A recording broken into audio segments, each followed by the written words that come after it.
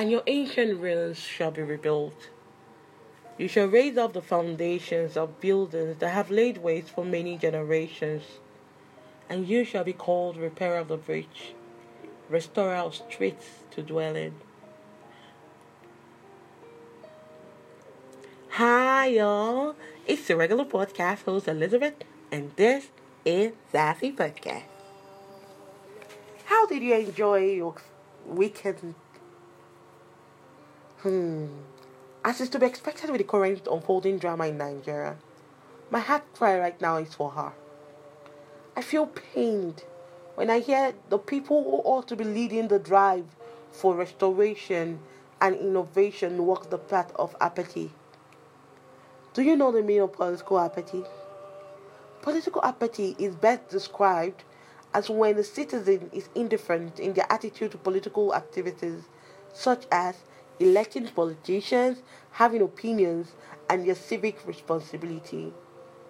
A more simplified term for political apathy would be that someone cannot be bothered to participate in their country's political system. That definition was gotten from tutor2u.net.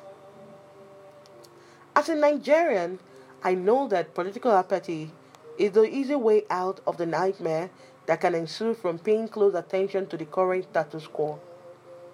I too have been guilty of this. My dear. Please, y'all, let's not give up on Nigeria. She's a young country and will eventually get it right. Please do what you can within your capacity for her. As for me, I have chosen to spread the message of hope. How about you?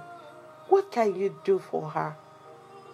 Before you cite South Africa as an example of a young country that is thriving, please understand the uniqueness of this nation with all her different cultures and languages.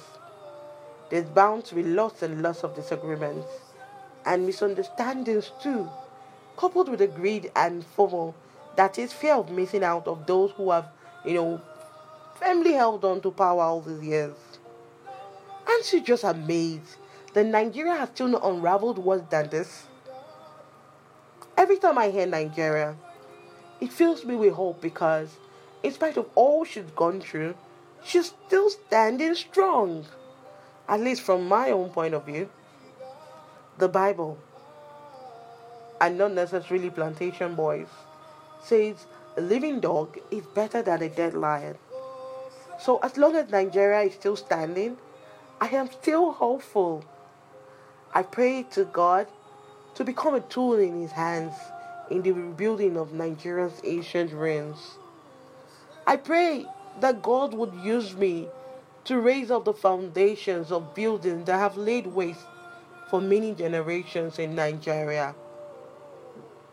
I pray that it shall come to pass that I shall be called repairer of the breach and restorer of streets to dwell in.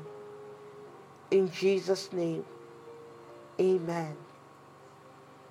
Thanks for listening. God bless you.